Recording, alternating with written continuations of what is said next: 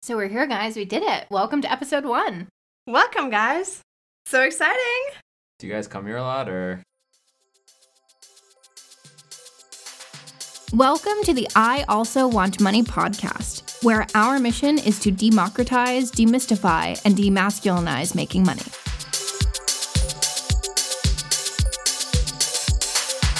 I'm your host, Nicole Kyle, and I'm here with my co-host, Sophie Holm, and ally, Harrison Comfort.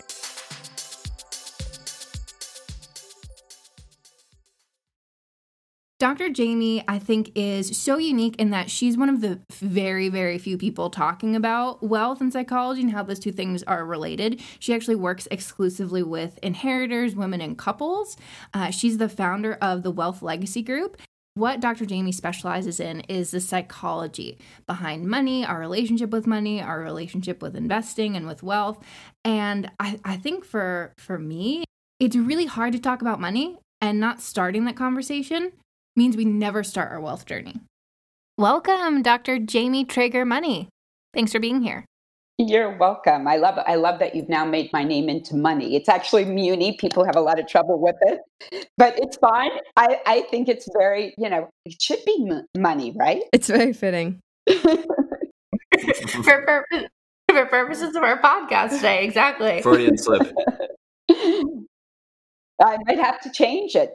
Dr. Jamie Money. Well, Jamie, we're so excited to have you on the podcast today because I know that you're going to help us unpack a lot of the shame and psychological barriers that exist around even just starting the conversation around money. It's really fascinating because something we've observed in planning and preparing for this podcast is that women in particular feel very vulnerable when it comes to money. Yet we aren't talking about it with our girlfriends in our female friendships. And I guess, from a psychologist perspective, in your perspective, Jamie, why aren't we opening up more about money when we open up to our friends about so many other things? Well, I love it. You guys are hitting on questions, right on the nose, Nicole. And I think shame is such an important part of that. I think that money is the last taboo, that we don't talk about things. And whenever you don't talk about things, there's shame related to it because everybody has this sense of, we don't exactly know why it's taboo, but there's that felt sense of like, oh, I'm getting to a sticky subject, or I don't know how to do it. And, then everybody just keeps perpetuating that taboo of not talking about it. So, when women started talking about sex, when people started talking about sex, it was uncomfortable and vulnerable. And to a certain extent, it still is. But we have much more fluidity with it now because we practice and because those boundaries have come down. And I think it's just a process of saying we don't have to feel ashamed about talking about money. We don't have to be experts. I say to my clients all the time, if your parents speak French, but they never spoke French to you and you never had the opportunity to practice speaking French and make mistakes with French, you don't magically know how to speak French. You're not born with that knowledge. It's a learned process, financial literacy, and we don't get it. We don't get it in schools, and we don't get it in our ability to talk and find out from one another. It's one of the reasons I'm so glad that you guys are doing this podcast. I really like your point there around just needing to practice having the conversation. Practice makes perfect, as they say. I think as we're both kind of saying, women in particular are socialized to be quiet about a lot of things, but certainly to be quiet about money. And, we've come so far in so many other realms, right? You think about, the cliche of, the Sex in the City ask brunches where, you're sitting around the table talking to your friends about sex and relationships. In the same way, let's just start talking about money a bit more. And that practice is really going to help break down that barrier. Jamie, in your experience, who are good confidants to talk to about money? Well, again, I think you hit it on the nose, Nicole. It's those, friends that you feel like you can go to and be vulnerable, and that you don't have to show off how smart you are, or, that you can be silly. And I think this is the opportunity to start to minimize the shame, because sometimes inadvertently we shame each other. I shared with Sophie and Harrison before a story that I think is relevant now, that I got a PhD in clinical psychology. So I was in school a lot longer than some of my friends. And I asked my best girlfriend once, who went right into a marketing career and I knew was at one of the top firms and had been there for several years. I said to her, what do you make a year? And I could have asked her anything about sex and that would have been okay. And she was like taken aback. She couldn't believe that I'd asked that. And I immediately felt very vulnerable and felt that I'd been inappropriate. So I think I love what you said about practicing. And I think there's certain ways we can start to introduce the conversation to each other and to say something about, money's a taboo only because we don't talk about it openly, and we don't have to do that amongst ourselves. Would you be willing? Would you be open to having some of these conversations? I know I certainly don't have all the answers, but I really respect your opinion. And that's why I'm bringing this conversation. I think those are really nice opening ways to start to have these conversations amongst trusted friends. Yeah, I think what you said there around asking for permission or approval to talk about these things can really help create that safety place, that safety space that we're talking about now. Not everybody is going to be comfortable, right, talking about this. So should we respect that some people don't want to be part of the conversation? Absolutely. I think that's really important, that the way that we don't shame people and the way that we get around vulnerability is to name that it might be there and to give people the option. You wouldn't force that conversation on everybody about sex, nor would it be appropriate. I think sort of introducing already that this isn't something that we normally talk about, would you be willing to, is a good way to start to give permission and while acknowledging that this isn't an area that most people in general, but particularly women, talk about with one another. We've been talking a lot about what it means to be economic agents here. And related to that, are there any kind of patterns or behaviors that we can adopt to become more savvy as economic agents and really adopt this agency mindset? The idea of the word agency is an ability to do something. So really taking on our own personal agency, it doesn't mean that we already have to a priori know all the answers. That's where I think people get into trouble. They think, well, I'm going to seem foolish if I ask questions. I do a lot of advising to financial advisors. And so often when they're talking to a couple, the woman in the room sits there quietly. And most of the discussion is between the advisor and the male partner. And I think it's because women are afraid to ask silly questions. So, as advisors or as friends, we can say, there's no silly questions here. The agency is to say, let's have the conversations. Let's tear down the walls of this being taboo so we can all learn together. And why should I have to create the wheel of my own financial success? We talk to people about how to have business success all the time. And what are you doing in your business? And how are you cutting costs? So why not about building a nest egg, building, savings? Do you feel like men are more comfortable pretending like they understand some of these complicated financial concepts? Yes, I do think that, Harrison. No, seriously, Jamie, what do you think?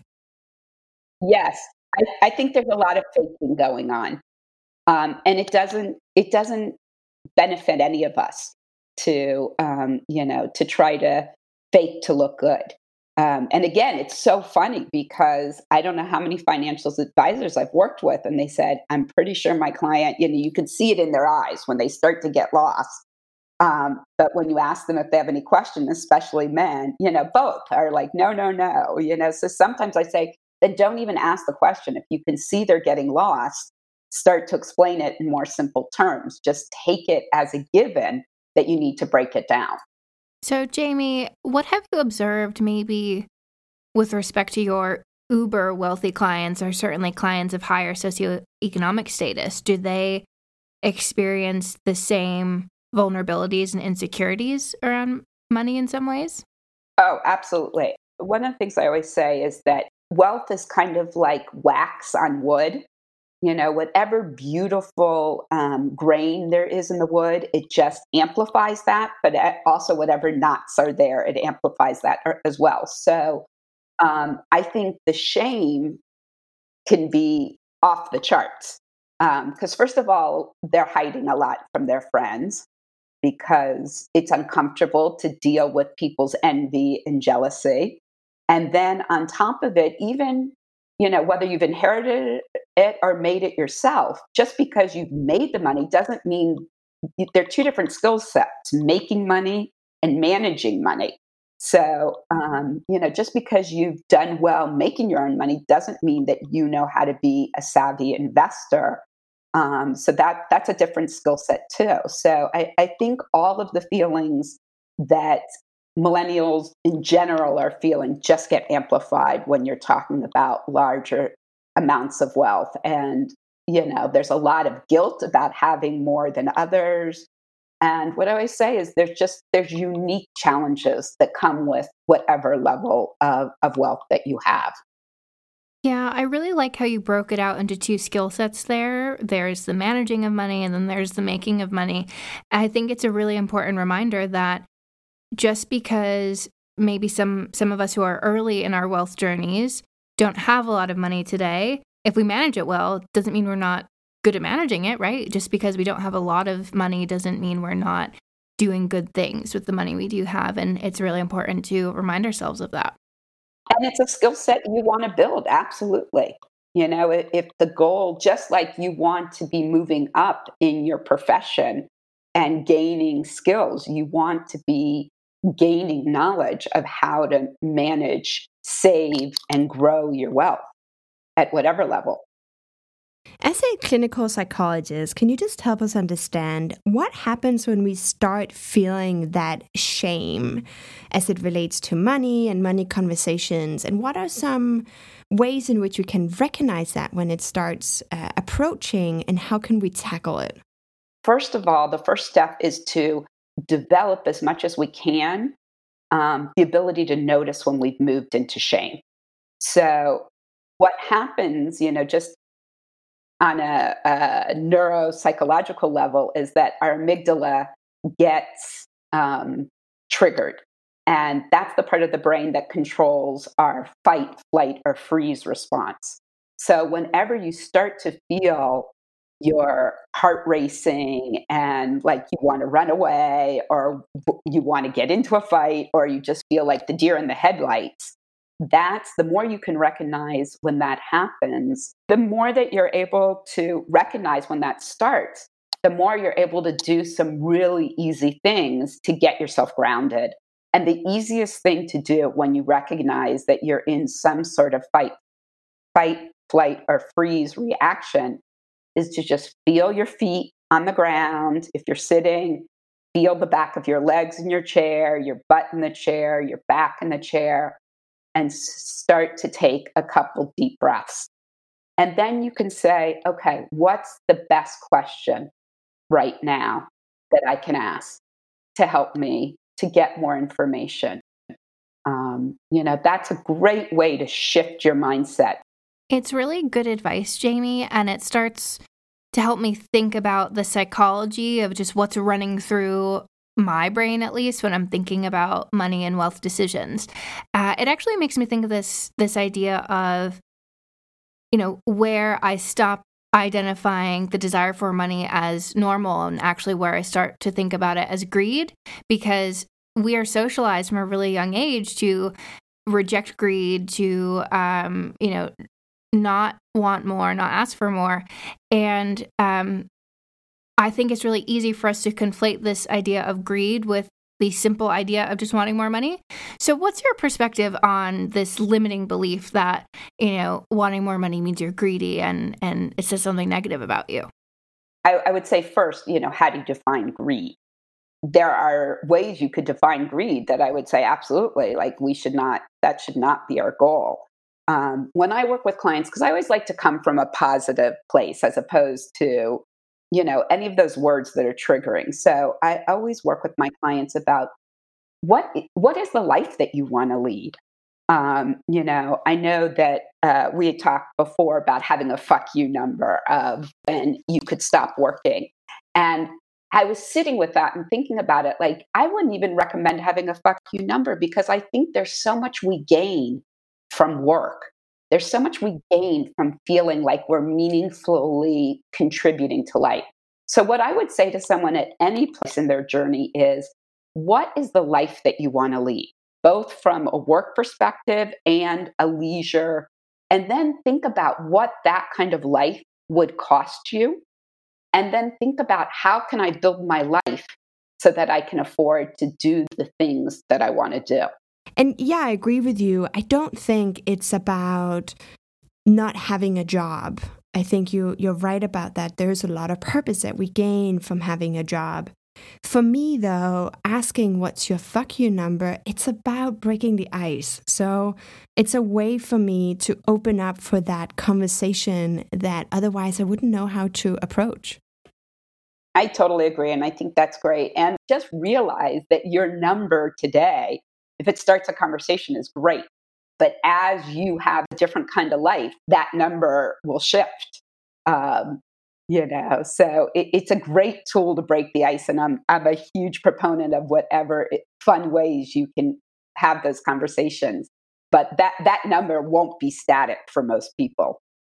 You know, what I've really taken from this interview is just how important conversation really is to getting started on your wealth journey. I recently heard a quote, which is, wealth is a function of friendship.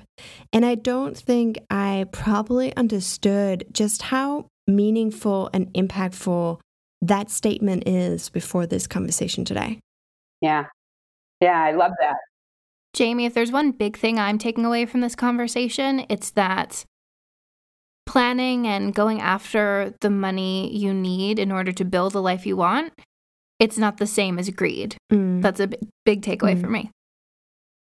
One thing that we really try to internalize and embrace is this, I also can, I also have, I also will, etc.